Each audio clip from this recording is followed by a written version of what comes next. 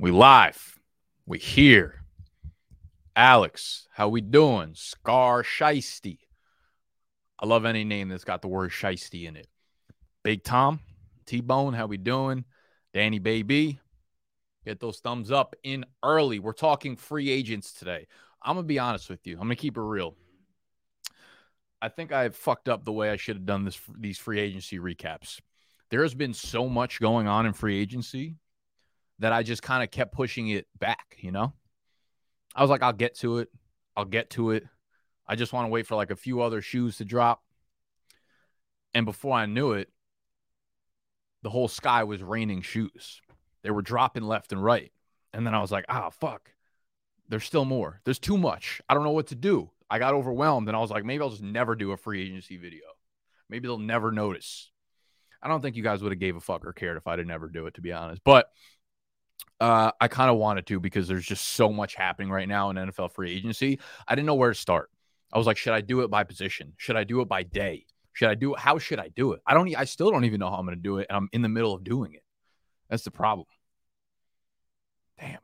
Well, I want to give you, we're going to go position by position. And here's how I want to react. Here's how I want to grade. Here's how I want to rank the free agency moves as they relate to fantasy football. We're going to go through quarterbacks, running backs, wide receivers, tight ends, and offensive line moves that have happened over the last month. Now, you may or may not know this, okay? On Instagram, they have a highlight feature where anytime you put up a story, you can put it to a certain highlight, and you can break up your highlights into different categories or topics, whatever you want. And on my personal Instagram, I have drank and I have rated over hundreds and hundreds of margaritas in New York City. And every time I drink one, stuff came to fruition. It was one of just the most perfect indications of the entire year. We always do like to talk about the other team. We already did an entire video on Dave Montgomery joining the Lions. Mike, but that was before we got the contract details of Jamal Williams. And I put it on actually my highlight, gives me a bit more perspective on Dave Montgomery that I actually think Again, they prioritized him over Jamal Williams. So to me, that means you don't follow the me on expectations Instagram, are going to be. You give a fuck about margaritas, you won't get any value on my Instagram whatsoever. Won't help you in your life whatsoever. You won't be educated. You won't laugh at all. Like nothing good will come from it. But you can follow me at Nick Ercolano. I've rated hundreds of them, and everyone has a score from 0 to 10. Okay, decimals, of course. Rookie scores are rounded. That's how I'm doing the scoring today. Each free agency move is going to get a score from 0 to 10 of my excitement level, right? People always ask me, how do you grade your marks? Is there a criteria? Is there a certain, ambiance, vibe of the restaurant, bartender cuteness, number of ice cubes, right? Like what are the factors that go into how you rate these margaritas? The number in which I give to these ratings is simply the number that pops out of my brain. That's it. I drink it and I'm like, holy shit, 8.6. Typically, I'll take multiple sips, Sometimes I'll chug the whole thing because I'm like, I don't believe it. The first sip might be so bad because maybe they put all the tequila in last and it just got a mouthful of tequila. And I was like, I need to, drink the whole one and maybe even order another one just to confirm and reconfirm what my brain just popped out. We do have control. There are two parts of your brain. You have the animal brain that just does shit, that just without reacting or without thinking, it just reacts. And then there's the part that says, hey, I'm aware enough to understand that my animal brain is being a crazy person, a crazy thing within my biology. So I understand that my animal brain acts sometimes when I'm drinking these margs. So I have to compose myself and I have to understand that the number that pops out immediately might not be the right number. Sometimes I'm like, holy shit, this is the best marg I've ever had. Take, 6 more sips. And I'm like, calm down. So that's what we're going to do today for the NFL free agents. We're going to go by position, and every one of them has a marg rating from 0 to 10. I'll break down some of them. There's so many of them that I don't even know if I could physically survive until the end of this video. There are a lot of really good resources out there that have been covering free agency. in terms of content, if you follow The Athletic, I think their podcast has done a great job breaking down free agency moves like day by day. If you're not subscribed to their podcast, I would do so. And you can kind of like backtrack and go hear what they've had to say about all the moves day by day. Underdog Fantasy on their YouTube channel, I think have done probably the best job of like really diving into every fantasy relevant move. Josh and Hayden over there have done a fantastic job looking at the different free agency moves. So there are a lot of good content pieces out thus far going in depth on all this stuff. And because I've waited until most of the moves have happened, at this point, I can't do like a super deep dive into the 700 moves. So we're going to try to move quickly.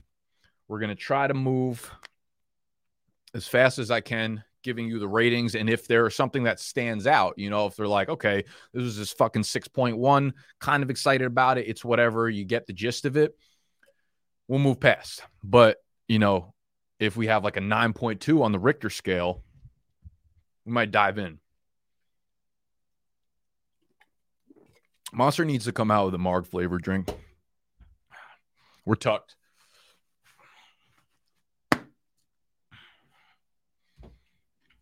Okay. Hope everyone's having a great. Where's the suit? I'm disappointed. That's insane. I can't suit up 2 days in a row. I only worn a suit once in my entire life. Now you want me to do 2 days in a row? Hey, Daddy. All right. Let's jump into the quarterbacks. Top of the list. Geno Smith coming back to Seattle was something I felt like was definite at first, and then I was a little unsure about whether or not he was going to come back. All in all, I'm happy for the dude. I'm happy that he's gone through the tumultuous parts of his career, and he's came out unscathed. He got the 3-year, $75 million contract. Also, actually, before we dive into numbers and stuff like that, there's so much, I don't want to say misinformation that goes out during this time of the year around free agency signings and contracts and stuff like that. Not misinformation, but people put out this information to the masses without any good context behind it. So, especially as it pertains to like trading big name players, trading veterans like the Jalen Ramsey, and then these contracts. So, with a guy like Jalen Ramsey or any of these players who end up getting traded, and all they get in return is like a 4th or a 2nd or, you know, a 3rd and a 5th round pick. And everyone freaks out. They're like, oh my God, you got, you know, Jalen Ramsey. What did he even go for? A 2nd round pick or something like that?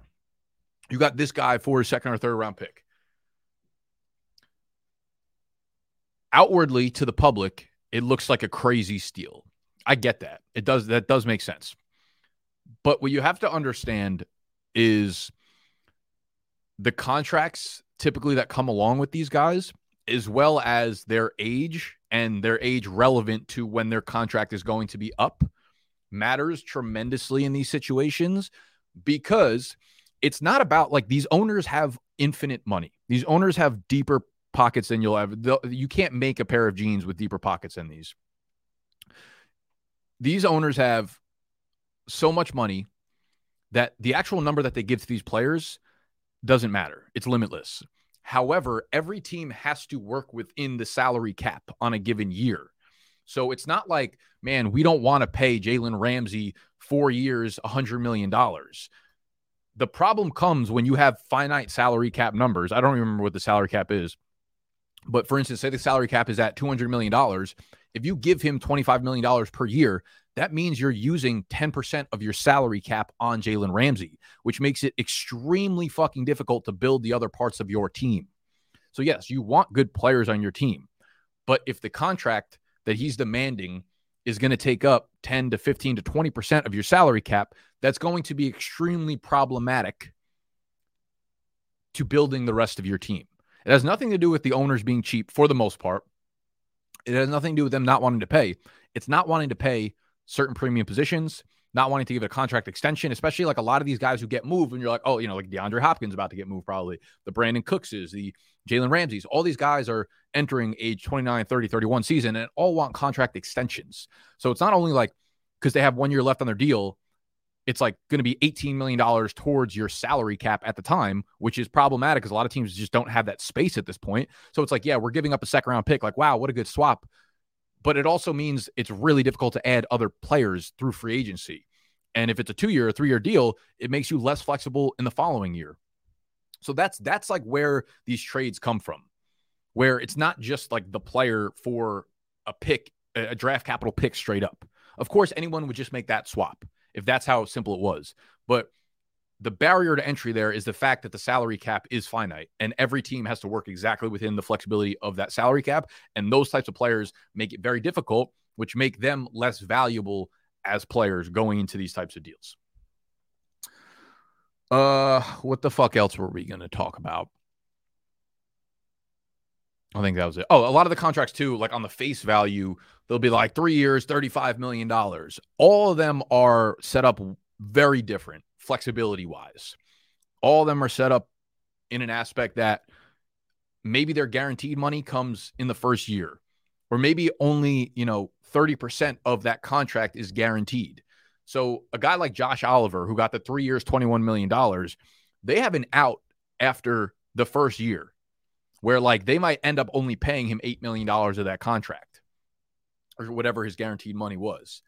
So it's like you could see these surface numbers, but they don't actually mean anything other than what someone's tweeting about it. It's never like a direct translation of what that guy is getting into his bank account and how big of a salary cap hit that player to the team is. You'll almost never see a direct correlation of what a player's total contract is. 4-year, $100 million. That player will almost never end up playing out the 4 years and getting $100 million in his bank account. Very rarely works out like that. Teams always have an out. There's a player option. There's a team option. There are trade clauses. There are salary cap bendings where it's like everything's front loaded. So by the time you get to year 3, you're not actually getting paid anymore. You're getting released probably. All this stuff is very nuanced. So I just wouldn't jump into conclusions as it relates to contracts being tweeted out, as it relates to trades happening with draft capital. Okay. A lot of this stuff is just plugged by like agents or NFL front offices to move some sort of media narrative for whatever reason. Okay. So I don't even know why I'm telling you this. I don't know if anyone gives a fuck. Let's talk about quarterbacks. Geno Smith, I'm just happy he got the deal. This sets Seattle up in a really cool spot where they have a very good team. They have a lot of draft picks, and they could draft a quarterback where they are in the draft. I think they're number 6 pick, I want to say. They're the 5 or 6. They could draft a quarterback like Anthony Richardson if they wanted to and let him sit for a year or 2 years under Geno. So I'm glad they brought him back. The signing, so a lot of these guys are like extensions or re-signings or whatever, like Daniel Jones, etc. Derek Carr gets me a little bit excited just because the Saints have enough pieces on offense, enough explosive pieces on offense that that the quarterback there matters, right? Like Olave could be a great player if he has good quarterback play. But we've had shit quarterback play there, Andy Dalton, Jameis Winston, etc., for a little while now. And it's capped guys like Kamara, and it's capped guys like Michael Thomas, and it's capped guys like, actually he capped himself, straight up suicide. And it's capped guys like Chris Olave.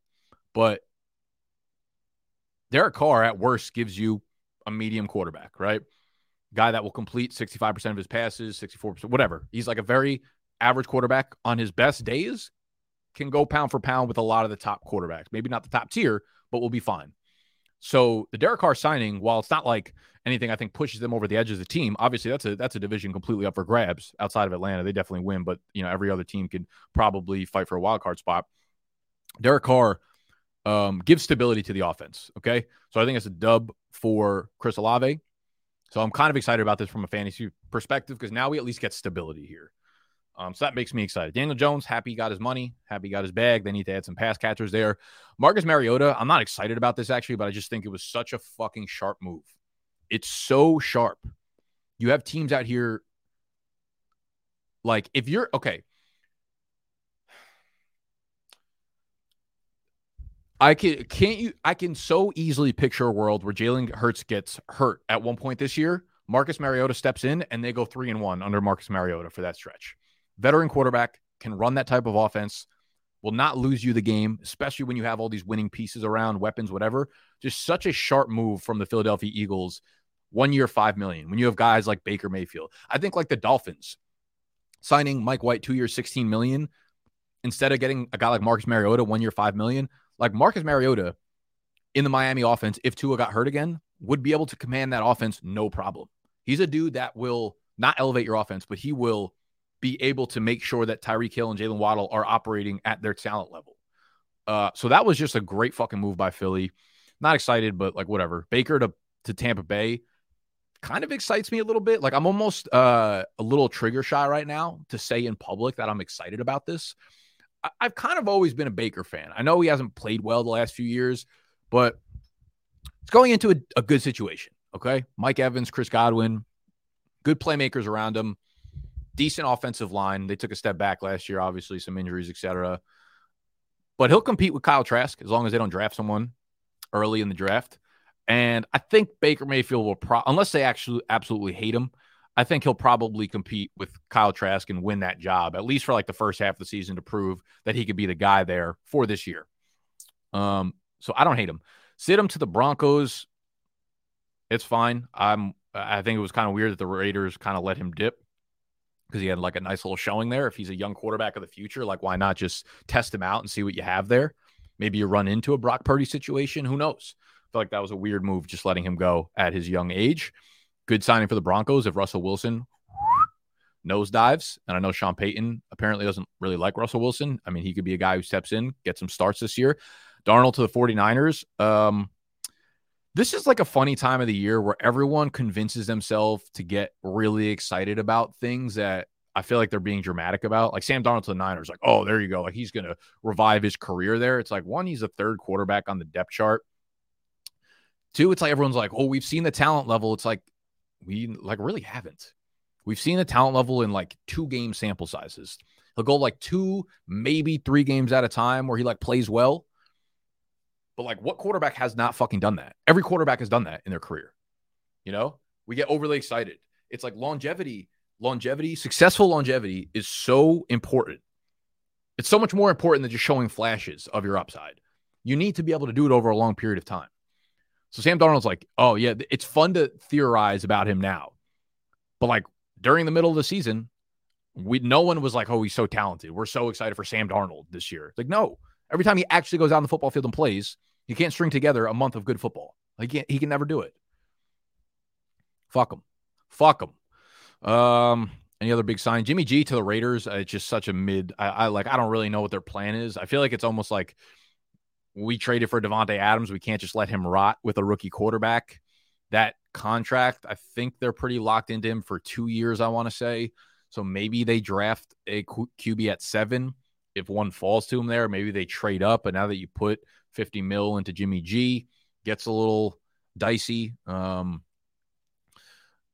I don't think Jimmy G is any better than Derek Carr. I think he's worse, especially fantasy wise. So I'm not excited. I gave him a fucking 3.3. A 3.3. All right. Here's how I would rate the Marg ratings. If it's above a 7, I enjoyed it. Anywhere in the 7 to 7, anywhere in the 7s range, I'm like, excited enough, and I enjoyed it. Over an 8 it's a rare emotional level that you're getting out of me. If you follow me on Instagram and I put up a Marg that's over an 8, I'm genuinely excited about it. There have been maybe 4 to 5. Listen, I've tried hundreds of Margs in New York City. There have been, I want to say, 5 places in the entirety of my Marg drinking career that have gotten above a 9.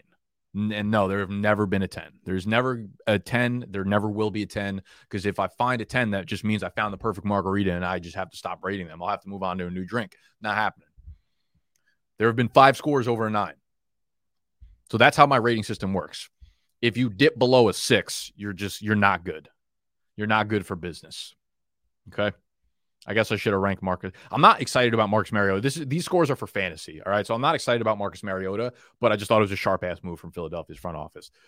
Jacoby Brissett is another dude who falls into that like Sam Darnold category. People are like, oh, Jacoby Brissett, what a sharp signing. It's like, Jacoby Brissett fucking like is whatever. He's whatever. Browns were like 4-7 last year. He threw for 280 yards like one time in 11 starts. He was also surrounded by like very good weapons, an incredible run game, really good offensive line. It was almost like the Jalen Hurts situation for Jacoby Brissett. And Jacoby Brissett was like, And now he's 1 year older. It's whatever. Like he'll compete with Sam Howell, but let's not romanticize Jacoby Brissett over here. Let's everybody relax. What else we got? Taylor Heineke, the Falcons, 0.1. Lamar Jackson, tagged by the Ravens, 0.1. I never really gave my opinion on this whole situation. Thought he was going to be a Falcon. So that score is like excitement followed up by disappointment, you know? It's people tweeting out ignorant things coming off the combine weekend. Like Falcons front runners to get Lamar. I thought we had it locked up. I was on the NFL website ordering custom Lamar Jackson Falcons jerseys. I almost pulled the trigger. I almost ordered it. What if you didn't go to, and now he doesn't go to Atlanta? I'm out here wearing a fucking Lamar Jackson Atlanta jersey. Almost made a fool of me. Point one, Baltimore. Hate this fucking game that you're playing. Grow up. Cooper Rush. I'm not really sure why I gave him a negative 51.5. I got nothing against Cooper Rush. Just an uninspiring move. Probably should have just left him off the list. I think I might have just like read a tweet at the time. Like at the time I was scoring that score in particular, I just probably read a stupid tweet or watched a fucking dumb TikTok that kind of pissed me off. So I was like, all right, cool. I'm just pissed right now. Negative 51.5. Running bikes. All right. So we have three guys that caught the tag. We have Tony P. We got Josh Jacobs. We got Saquon Barkley. So Pollard's the only one that rated above an 8, which again is a high excitement level. The reason I think there's probably a lot of people that will get far more excited about Tony Pollard than I will. I'm kind of looking at this from a long-term perspective. There's a few different vantage points that we could touch on here. Zeke is going to be a post-June 1st cut, or he's designated as that. That's kind of weird. I don't really understand how that works. Like, I feel like that puts him in a terrible spot because by the time June 1 comes, I'm assuming he can't have like a contract or can't get a trade or something before then. By the time June 1 comes, every team kind of has their depth chart. The NFL draft has come and gone, so they're already have used their draft capital on running backs. So I feel like it puts him in a terrible position. So I'm not really sure like how this works for Zeke. But he won't be with Dallas next year. Tony Pollard obviously had a monster breakout year last year. Will be the RB1 there. The thing about Tony P is he'll be 26 going into this year, and they tagged him. Now, going into next year, he'll be 27. And let's say he has a good year, but not a great year. Going to be 27 the following year. Is a team, I mean, we're seeing what's happening with Austin Eckler right now. Austin Eckler's 27, I think. And note, I don't think the Chargers don't want to give him an extension, right? Because by the time you're done with this contract, the running back's going to be 31. And, you know, they just did it with Zeke. They probably don't want to make that same mistake again. So I get a little bit nervous that Tony Pollard is going to catch the tech this year, possibly again next year.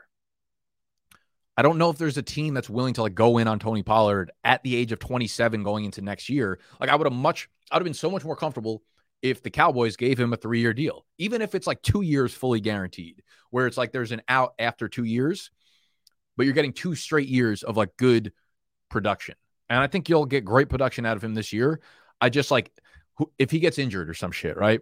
If he gets injured, misses like 6 games with a high ankle sprain or some shit, teams are going to be like you like to think about best case scenario. It's really easy to be like Tony Pollard's going to be an RB1 this year. Then he's going to get a 3-year fucking $35 million deal next year. There are way more outs for this type of situation to go poorly for him. If the offensive line in Dallas does poorly this year, his performance will be poor. If he has a high ankle sprain that keeps him out for 6 games, is there going to be a team that sees him next year and says, we've actually never seen this guy operate as a workhorse. We've never seen him be able to hold up throughout the course of a season, touching the ball 300 times. Let us give him workhorse money. Let him be part of our plan to be a workhorse in 2024, 2025. Very unlikely. So I'm excited for him for this year for the tag. Long term, I have my hesitancy about Tony Pollard because he's older already. It's like we've been waiting for him to be the guy there in Dallas, but we've been waiting so long that he's getting there, right? He's not 24 right now. He's about to turn 26. Going into next year, when he's off the tag, he'll be 27. I think there's a conversation to be had here about Tony Pollard. Damian Harris signs with the Buffalo Bills. I thought that was just like an extremely sharp. I tweeted out Zeke to Buffalo, which I think that kind of goes hand in hand about the player they were trying to add. Obviously puts a damper on James Cook, but this could be Damian Harris could score 15 touchdowns this year in Buffalo. I still think he's a really good player. I think he's a really underrated runner. Obviously, a lot of the goal line work will probably go to him. Devin Singletary's out of there. He signs with Houston, which is fucking 1.9er on the list.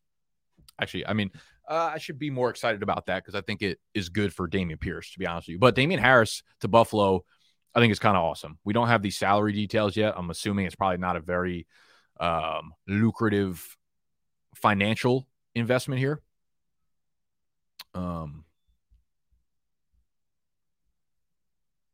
Sorry, just making sure. Every once in a while, I get nervous that like my mic's just been off the whole time, and you guys would be yelling at me in the comments, but you're not. What the fuck was I talking about? Damian Harris, yes. I like Damian Harris. I think he's like a very sneaky good pick. Everyone's getting excited about James Cook, but this is one of the reservations I had about Cook coming into last year. Under 200 pounds, they're just never going to give him the workhorse load. Can he get 10 to 12 touches and be exciting sometimes? Sure, but not getting goal line work.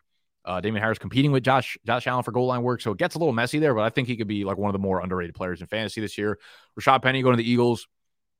I get the excitement level. I do. I understand it. If everything goes perfect, Rashad Penny could be a monster in fantasy this year. He's been really good in his limited sample over the last, year, 2 years, 3 years when he's actually healthy and on the field. The contract, 1 year, $1.35 million. Again, another sharp deal. Very, very similar to like the Marcus Mariota quarterback for Philly, Rashad Penny to Philly, like upside play. Best case scenario, got a good player, a really good player. A lot of ways that this can go sideways. They also did have Bijan Robinson visiting last night, so that tells you that they don't feel completely comfortable at the position. They let Miles Sanders go, obviously. They re-signed Boston Scott. They got Kenneth Gainwell. Feels like it's still very much going to be a committee. Rashad Penny, if he can stay healthy, this is obviously a really exciting signing behind probably the best offensive line in the league. Bringing back Jason Kelce.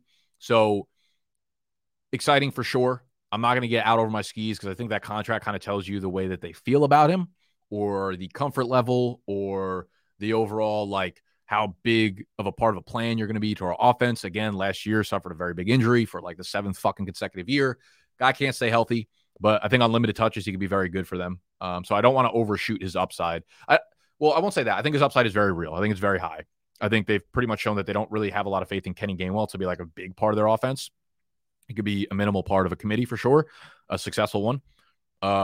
But also with Rashad Penny, like you're getting Jalen Hurts stealing fucking 15 touchdowns a year on the goal line.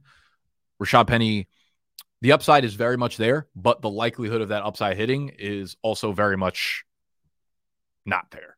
So don't want to get out over my skis. Josh Jacobs, I think my excitement level at 7.5, which is a fucking high score, is the fact that they re-signed him and it's like the same staff there, which tells you that like them denying his 5th-year extension or 5th-year team option, but then putting the tag on him tells you that they're probably ready to roll him back again with the exact same structure that they did last year. So don't be surprised when Josh Jacobs, I don't know if he'll be as effective, but he'll get the same volume. So right now, I feel like where he's going in drafts, like best ball especially, he's a really good value. I think he's going like the 3rd round. So he'll get as much volume as I think he did last year. Same thing with Saquon. Nothing much to talk about there. Miles Sanders. So the next three guys are big shakeups. Miles Sanders goes to Carolina, 4 years, $25 million. So $6 million a year. Like, again, the number seems big when you see like $25 million to a running back, but over 4 years goes to Carolina. Carolina's building up a really strong offensive line. They still have a ton of pieces that they need to figure out, offensively and just the whole team overall. Reunites with Deuce Staley, running back coach, which is where he had his, I don't want to say best years because his best year was obviously last year, but his most volume-based year, especially from a 3-down skill set. Had a ton of targets when he was with Deuce Staley in Philly. His target numbers and his pass catching stuff has dipped off tremendously the last couple of years. With Deuce Staley, I get that he liked Miles Sanders a lot in Philly, and this, I think you could twist this into being an exciting move. Deonta Foreman is out of there, I think, for the most part. I don't think he signed. Oh, yeah, he did. He signed in Chicago, so he's out of there. They have Chuba Hubbard. Chuba Hubbard is fucking the definition of mid. So I think Sanders gets a lot of work. I do have hesitancy whether or not this will be a committee. I know they gave him the money, but they didn't give him like a crazy amount of money. Deuce Staley has turned into like a complete running back by committee guy as well. Like we saw, he came over from Detroit. He was with the Detroit Lions backfield for the last couple of years. And that obviously worked as a committee. And he had spoken about it multiple times. He came out in the offseason. He came out throughout the years talking about how we wanted to have a committee there. So it's going to be a bad offense. So his touchdown opportunities will not be anywhere near what they were last year. I think he's a fine RB2. He might have enough volume to make him like a top 15 fantasy running back. I think there's a chance that his efficiency numbers here won't be that high, and that could make him dip down to like, RB23, RB24 in that range. So I'm not overly excited about the move. David Montgomery goes to Detroit to fill in for Jamal Williams, while Jamal Williams goes to New Orleans. Now, David Montgomery gets 3 years, $18 million. It's a bad move for Montgomery, fantasy-wise, because, there's nowhere besides Chicago he was getting all the touches, right? He was a complete workhorse. He's not going to get that in Detroit with DeAndre Swift. I also still think DeAndre Swift is a value. I like David Montgomery. I mean, you look at what Jamal Williams did last year, obviously, fucking 40-plus carries inside the 10-yard line. Beast, scoring touchdowns, led the league, all that kind of shit. You can imagine a world where David Montgomery does something similar. Obviously, you can't bank on the same touchdown numbers, but you can bank on a lot of volume, double-digit carries per game, a lot of goal line opportunities, which I think is very clear that's what they want to give him. This will be a committee between him and Swift, without a doubt. I think both of them are like back-end RB2s for right now. I'm sure one of them will end up finishing the season with like 12 touchdowns and end up being a very good value pick. But with David Montgomery, I mean, he's not going to be a 3-down player anymore. He's not going to get 75% of the touches anymore in the backfield. Can he be efficient? I think this Lions team is actually going to be super fucking good this year, even under Jared Goff. I think they've put all the pieces in place. I think this was just like signing a good football player that has a tough mentality, add to that type beat that they got going on there in Detroit. So I like the signing from a real life perspective more than I do for fantasy because it makes it a really messy backfield. I also think DeAndre Swift is a really fucking good running back. I was putting together a dynasty video that I was doing research for, and it was dynasty players to buy at an all-time low. And DeAndre Swift was the first guy. And his value on a site like Keep Trade Cut has never been lower than it is right now. And these charts I actually got before they even signed David Montgomery, so it's probably even lower. Now, my thought process on this was during the rookie season, right, as I'm evaluating rookie running backs, what we typically do is look at how good they were on a one-on-one basis. Like, how good were you as a running back? How many yards were you able to create on your own? How many broken tackles and missed tackles were you able to force? How good was your offensive line? How bad was it relative to how good you were statistically, right? How often were you breaking off explosive plays? 10 plus yard run rate, 15 plus yard run rate, just overall elusive rating. I'm like, man, we put so much stock into that when it comes to rookies. We look at all those players. There's a reason I love Kendre Miller, because all of those like individual objective statistics for him as a pure runner are so high. And we don't even know where he's going to land or what his offensive line is behind him. DeAndre Swift, I basically went through the same process. And I looked at all of the numbers from DeAndre Swift just as a running back by itself. Filtered out like every running back from last year. Among 50 qualified running backs last year, DeAndre Swift's yard, I wonder if I could like put this up for you guys somewhere. Let me see what I can do here.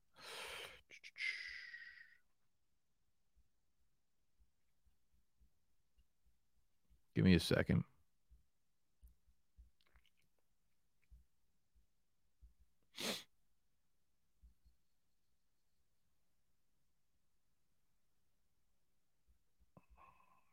Boy.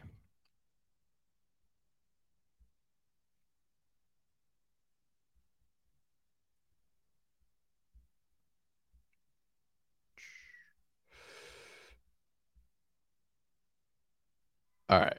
I think you guys can see this. So this chart right here, basically the stat, what his number was for it, the NFL rank among these running backs, and then percentile. So like Noah used a lot of percentile ranks, and it's like, okay, he ranked in the 94th percentile among the position. And that's like a big indicator of how good a running back is.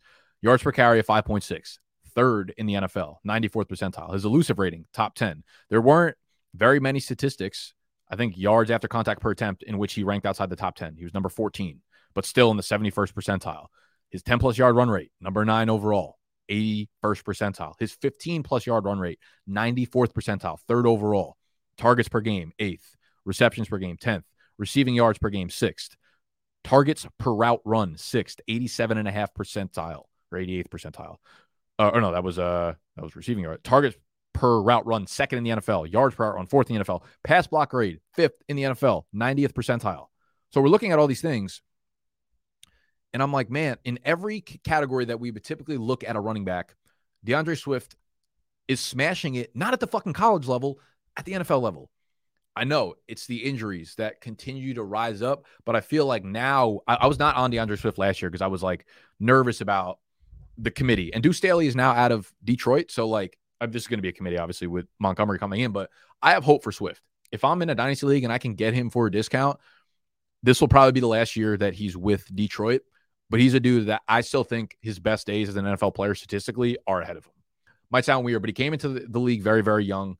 I think his second contract will prove to be better than his first contract because I still think it's not like we're looking at these numbers and he's, a mid running back. It's not like he's ranking 21st or 28th in a lot of these things. He's top 5 or top 10 in almost every single efficiency individual statistic in the NFL. Jamal Williams to New Orleans. This was just a great signing by them. Great teammate, great player, obviously, to get into your system. He's like going to play the Mark Ingram role, but he might be the Mark Ingram plus role because Alvin Kamara right now, like Alvin Kamara's peak value is already, it's far come and gone, obviously, in Dynasty. I think I should have, one of my mistakes was not really like understanding how big of a value dip he was going to take moving away from both Sean Payton and Drew Brees. That offense was designed around giving him dump offs, and he'll never get that type of volume in the passing game again. He's probably going to get a suspension this year too. So Jamal Williams is going to be a guy who is kind of similar to the Montgomery and Swift situation, where Jamal Williams will get more starts this year because Kamara will probably be suspended, and he'll be a good player for you for a minute. He'll get a lot of the goal line work. He'll get the majority of the goal line work, I think, in probably an underrated offense. So I think he's fine. I think he'll probably be drafted as like maybe a low-end RB2, high-end RB3, because you'll get a lot of production in the early part of the year if that's when Kamara's suspended. And then when Kamara gets back, I mean, Jamal Williams is not going to have a lot of pass-catching work. I think if you look at the individual numbers, like David Montgomery is a better running back than Jamal Williams is. Jamal Williams is not like a make a guy miss. He's like I'm not going to fuck up anything. And then when you need me to do something, let me cook. What else? Nothing else is really exciting on this list. I think the Dolphins re-signing Jeff Wilson and Raheem Mostert were both like just very sharp. Both like they're just very good in the running game last year, especially in the games where Tua was there. So I think getting them on minimal deals to just like round out their running back again, the running back group, I think it was just a sharp play. They've already proven to be effective for you. So I'll probably be drafting a little bit of both of those guys as long as they don't add an early, day 2 pick at the running back position.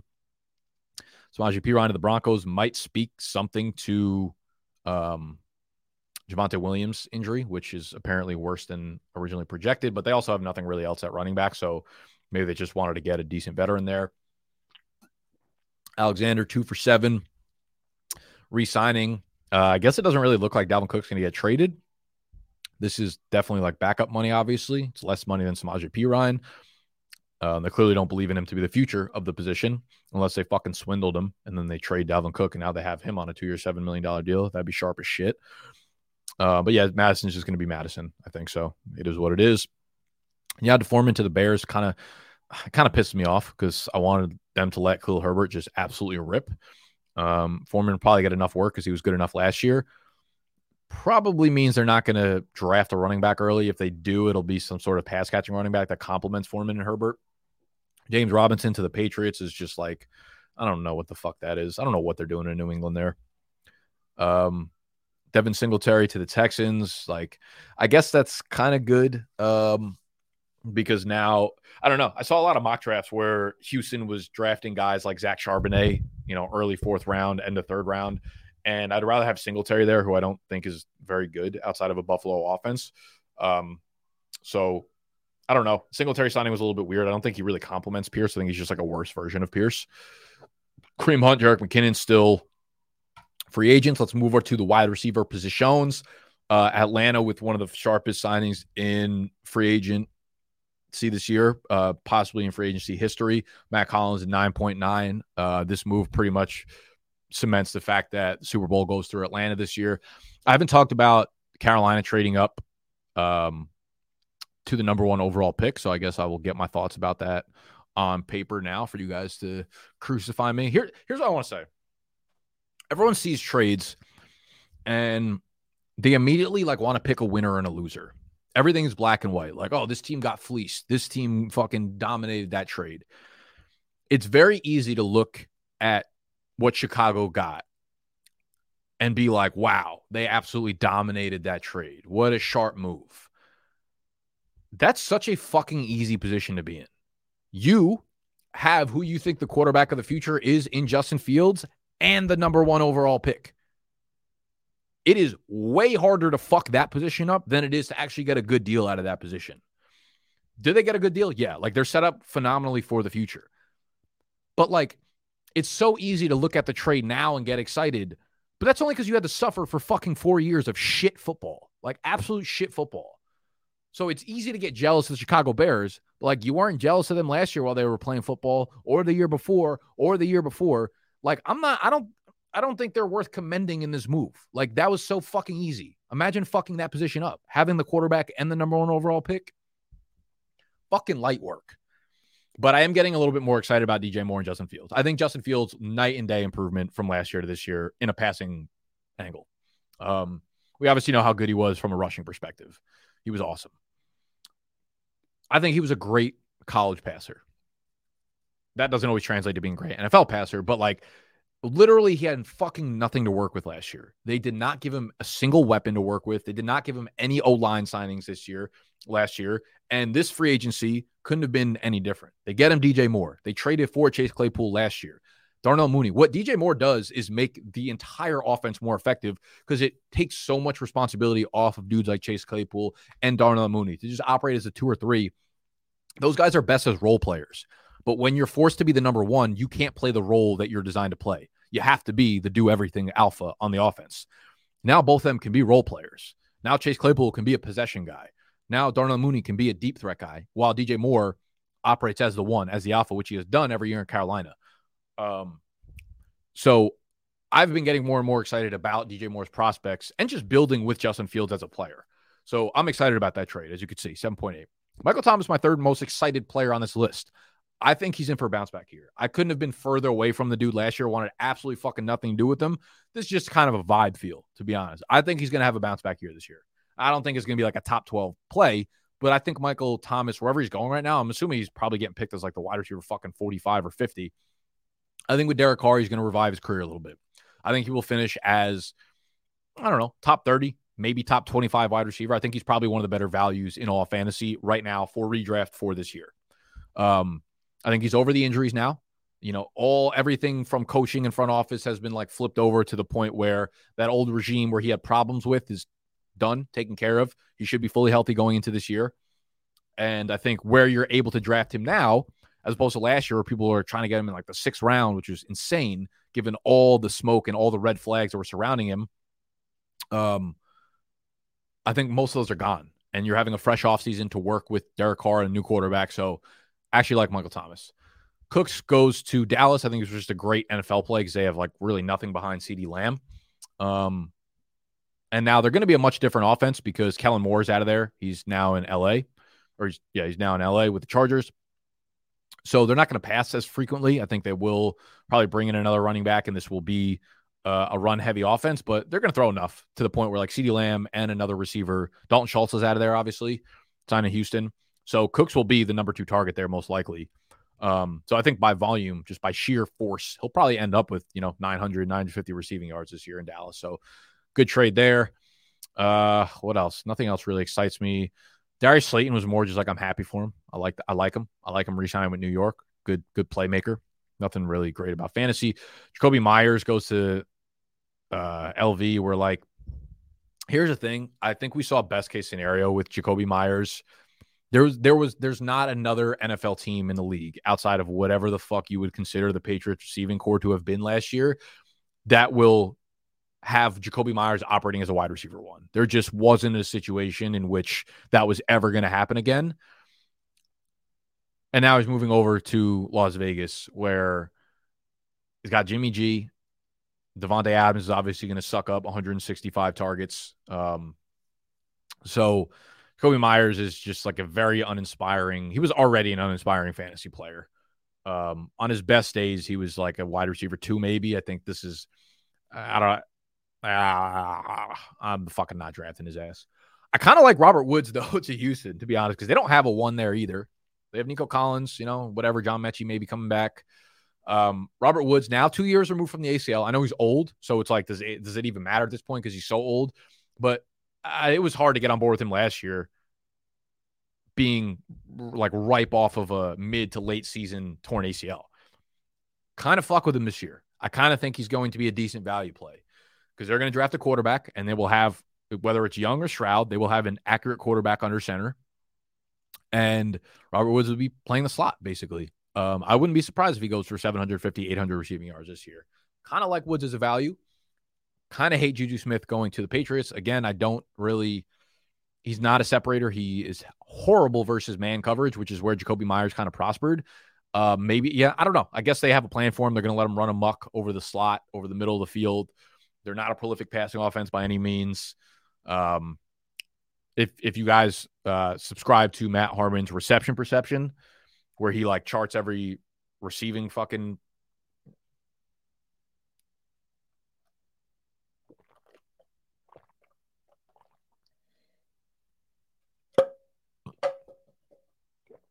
receiver and their routes run and everything, and then splits it up by press, man, zone, and talks about their percentile success rate.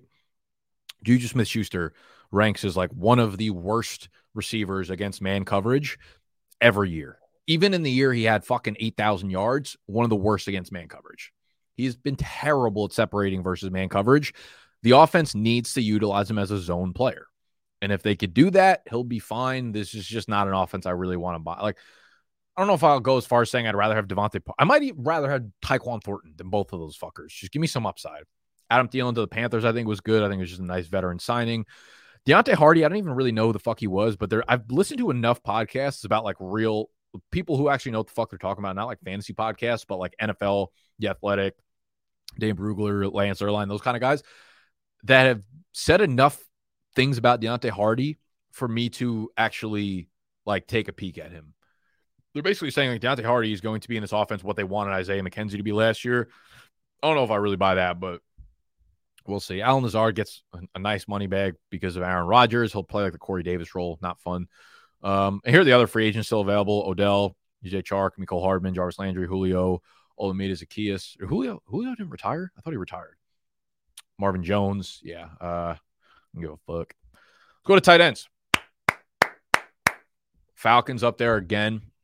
Unreal trade by them. Jonnu Smith comes in, reunites with Arthur Smith. Give that a 9.9. Just further cementing the fact that Super Bowl goes through Atlanta this year. Love the fucking Evan Ingram re-signing or tag, whatever. Evan Ingram was so good for them last year. You're building up the best offense you possibly can around Trevor Lawrence. It would have made no sense for them to let this guy go. And Evan Ingram's like, I don't know where he's getting drafted right now, but it's too fucking low. He just was the tight end 3 and now attached to one of the best quarterbacks in the NFL. I don't see a world where he finishes lower than like the tight end 6. I think it was just a sharp move getting him back there. Let's work our way from the bottom up here. Those other guys, Irv Smith, Foster Moreau, Austin Hooper, not signed. I am very intrigued to see where Irv Smith and Foster Moreau both go because I think they're both good pass-catching tight ends, and a team can get them on a value play and maybe be a starter for them. So I'll keep a close eye on them. Mercedes Lewis, I know it was kind of like a joke that Aaron Rodgers put him on his wish list for players he wants to sign. Mercedes Lewis was both like a top 10 graded tight end in pass blocking and run blocking. So a team would actually be pretty fucking smart to sign this dude as a blocker at the tight end position. Josh Oliver, another dude who fits into that category. He's a great blocker. Hasn't done shit in the pass catching role. Gets a fucking erroneous contract. 3 years, $21 million from the Vikings. -15. Tunyon, don't care. Gesicki going to New England, don't care. He's not a good player. Hayden Hurst going to Carolina, kind of interesting. I don't see this. This is what I don't understand. Carolina goes out and makes moves like Adam Thielen, Miles Sanders, Hayden Hurst, like all moves that don't make your team like tremendously better, but they make you better as a franchise. Why do you got to wait until you blow the fucking top off your franchise to make moves like this? Why don't teams just make moves like this all the time? Why are you not signing these players 2 years ago? Why are we not signing good players every offseason that you can get for a discount? I don't know. I don't fucking know. The NFL just doesn't make a lot of sense to me. Like Hayden Hurst is just a good player to add to your offense regard. Like, what have you been fucking rolling out at tight end, Carolina, that you can't sign a dude like Hayden Hurst on a reasonable deal? Like, the experiment at tight end has been a bigger disaster than the fucking COVID experiments, whatever they were doing out in that lab. I don't know what they've been doing in Carolina. They finally got their fucking head on their shoulders and are starting to run a respectable franchise. Texans get Dalton Schultz. I think the deal came out that it was almost maybe $6 million. Crazy tight end market. The fact that Schultz has the year that he did last year and then gets fucking $6 million, terrible. Houston, hard to really believe in that passing game. That, like I said, they signed Robert Woods, but like the upside in that passing game is not one that I really want to buy into. I don't know where you can get Schultz. Maybe you can get him at like tight end fucking 14. And at that case, I guess I'm a little bit excited about it, but I don't know if he's good enough to like make a ton of plays on his own. He might have been just as much of a product of the Dallas offense as he is like good of a player. And you don't get that one side of the equation now being in Houston's offense. Darren Waller goes to the G-Men. They make this move. I think it's really easy to get really excited about this move as soon as it happens. I think Darren Waller has not really been good on a football field in like 2 years. And anytime someone is older and we're trying to rechase their prime while they're no longer in that age prime place anymore, it gets risky. So the upside is there because Waller's fucking super athletic and he's a beast and they have nothing going on in New York. This was also the same franchise that gave Kenny Golladay like $1 billion a few years ago, and now he's not on their team anymore.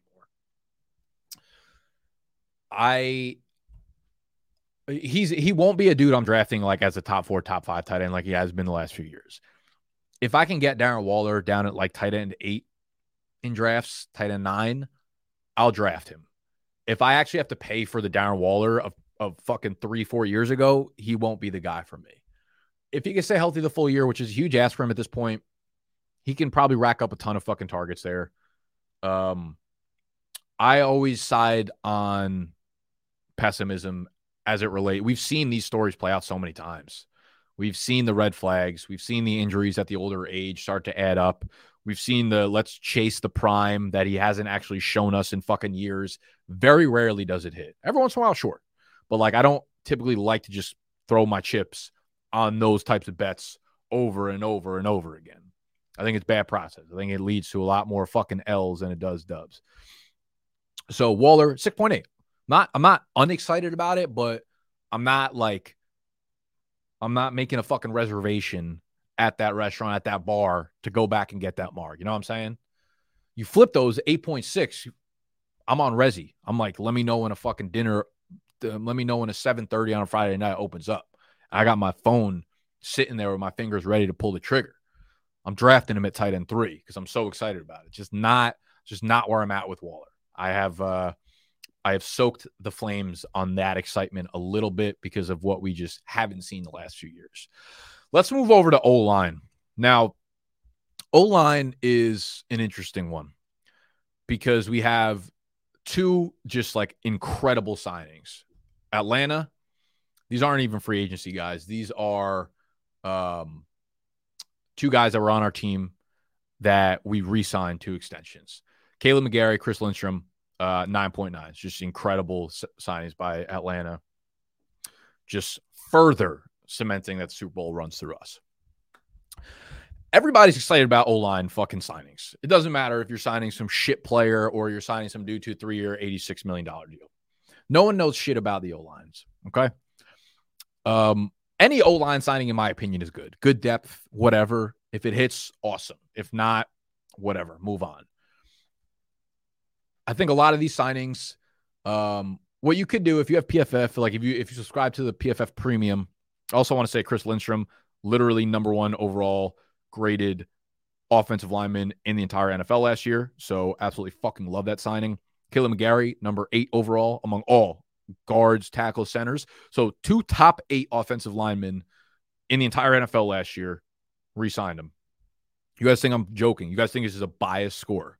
You think it's biased? It's not. It's not. It's real. Everybody else, 8.5. Cool. I'm fucking excited. If I'm a fan of any team, I'm like, sick. We signed some offensive linemen.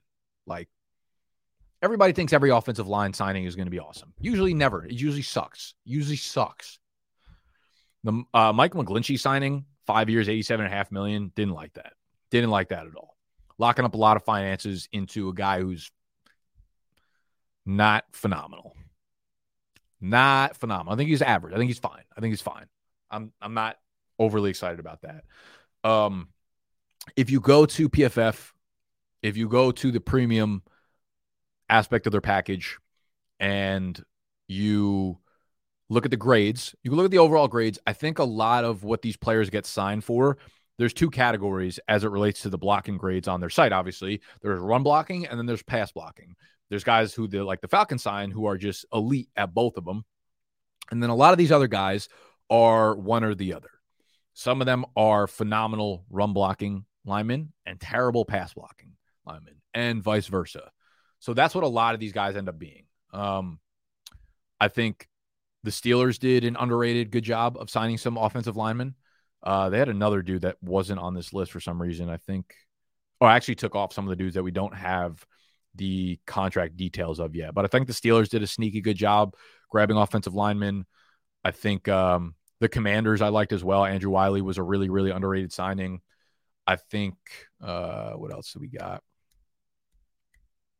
Broncos obviously retooling with McGlinchey and Ben Powers. I mean, listen, if you weren't going to make any other moves, I guess I don't hate the McGlinchey move, but like, fuck them. What else do we got? Yeah, I think the other ones that were interesting are obviously like Chiefs letting go of Orlando Brown, Jawan Taylor coming in kind of like, going a little bit younger there. Orlando Brown going to the Cincinnati Bengals, good tackle. Probably means Jonah Williams' time might be up there after this year. So, yeah, I mean, not much more to say about that, I don't think. And I think we've made it through free agency. What did I miss? I had to have missed something or a lot of things. We didn't I think we manually put most of the trades on the sheet, so I might have missed a trade or two. How we doing? Where's Shaq Mason? I don't think he is signed yet. Oh, yeah. Does Shaq Mason not have his hold on. I took him off the list. He is somewhere. He did get signed somewhere. Give me a sec.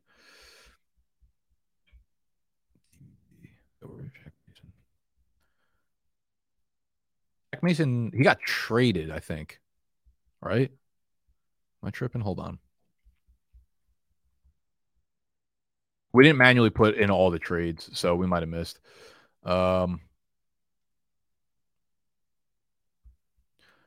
Jackson needs the support that T-Law has. All right, so that's the thing. This is realistically, it's really easy to be like, they're not one piece away from the Super Bowl. They're not one quarterback away from getting to the playoffs and going to the Super Bowl. What happens is like what Aaron Rodgers is doing externally and outwardly to the world, where he's demanding players come. When you sign a dude like Lamar Jackson, do you know what happens? All of those dudes that are veterans that have a year, 2 years, 3 years max left in the NFL want to play with a dude like that. Okay? So you sign a dude like Lamar Jackson, right, to your team. And guess what? You might also sign an offensive lineman with them. You might you start to be able to get those guys like, I don't know, the Robert Woodses, the OBJs, like players like that, the Corey Davises that aren't needle movers, but you put them underneath Drake London and Kyle Pitts, and now they're your wide receiver 3, 4, 5 on the depth chart, as opposed to like fucking Alameda Zaccheaus and dudes like that. And the team skyrockets. Players want to play with superstars. You know what I mean? So it moves the needle in many different facets. It's not just like, oh, let's put Lamar Jackson on a shit team and he's going to do everything. It's like, no, it's way easier to start moving the needle on other players, and other players now want to come to a market where they didn't want to beforehand. So let's get that fucking Lamar Jackson trade in place, Atlanta. You piece of shit. Lindstrom better than Zach Martin. He's the best. Literally number one, dog. Traded to Houston. Okay, yeah. Houston now, I mean, they re-signed Laramie Tunsil, which was obviously a great signing by him, or great signing by them. Traded to, yeah, I love that move for them. It was like a very low-risk move, obviously. And now you start to develop a good group of offensive linemen for whatever young quarterback you have coming in. Whether Stroud or Bryce Young. On a free topic, can we talk about aging running backs, what your thought process on them is? I mean, that could be a whole video in itself. Also depends whether or not you're talking about dynasty or redraft. I think very much like the topic I talked about with like Darren Waller. I think where most dudes go wrong as it relates to aging running backs, especially in redraft, is an aging running back will play really well for a team. And as he starts to get up in age, his performance declines a little bit. And like that last year of his contract with them, he doesn't play as well. And then he moves over to a new team where he can get a lot more opportunity, right? We've seen it with like Leonard Fournette a million times. We've seen it with all those types of dudes. And then everyone goes, yeah, he's still in his prime and now he's getting opportunity again. But it's that rechasing of the prime. Once an older player is out of his prime and you try to get back to where he was talent-wise, it's just not there anymore. You are 1 year too late on it. That's where I think most people make mistakes. So I don't want to go like too deep into the conversation, but it's typically very fucking obvious as it relates to aging running backs and people like rechasing their youth and their prime. But that's as long as they've left their prime. Like they have to have left their prime in order for them to rechase it. A dude like Christian McCaffrey, it's like, yeah, he's older, now he's on a new team. He never left his prime though. He was always fucking amazing. That's not what I'm talking about. I'm talking about dudes who like clearly declined in performance. Like the dead zone running back. Let's see this year. Dalvin Cook's a guy, right? Like, I guess he had a pretty good year last year, but he's not a guy I want to invest in this year. He looked like a step slower to me this year. He didn't catch a lot of passes this year. Like, he looked like a guy that I'm not trying to use an early pick on. It's dudes like that I feel like a lot of the dead zone running backs this year are actually like probably decent picks. A lot of so I went through in this video earlier on. I don't know if someone wants to be a fucking legend and timestamp this thing out. I went through the Rashad Penny signing. I like it high upside. I wouldn't get overly excited about it. They gave him 1 year, $1 million, $1.5 million. Obviously not like overly excited about him there. They had Bijan Robinson visit yesterday, so it's like oh boy.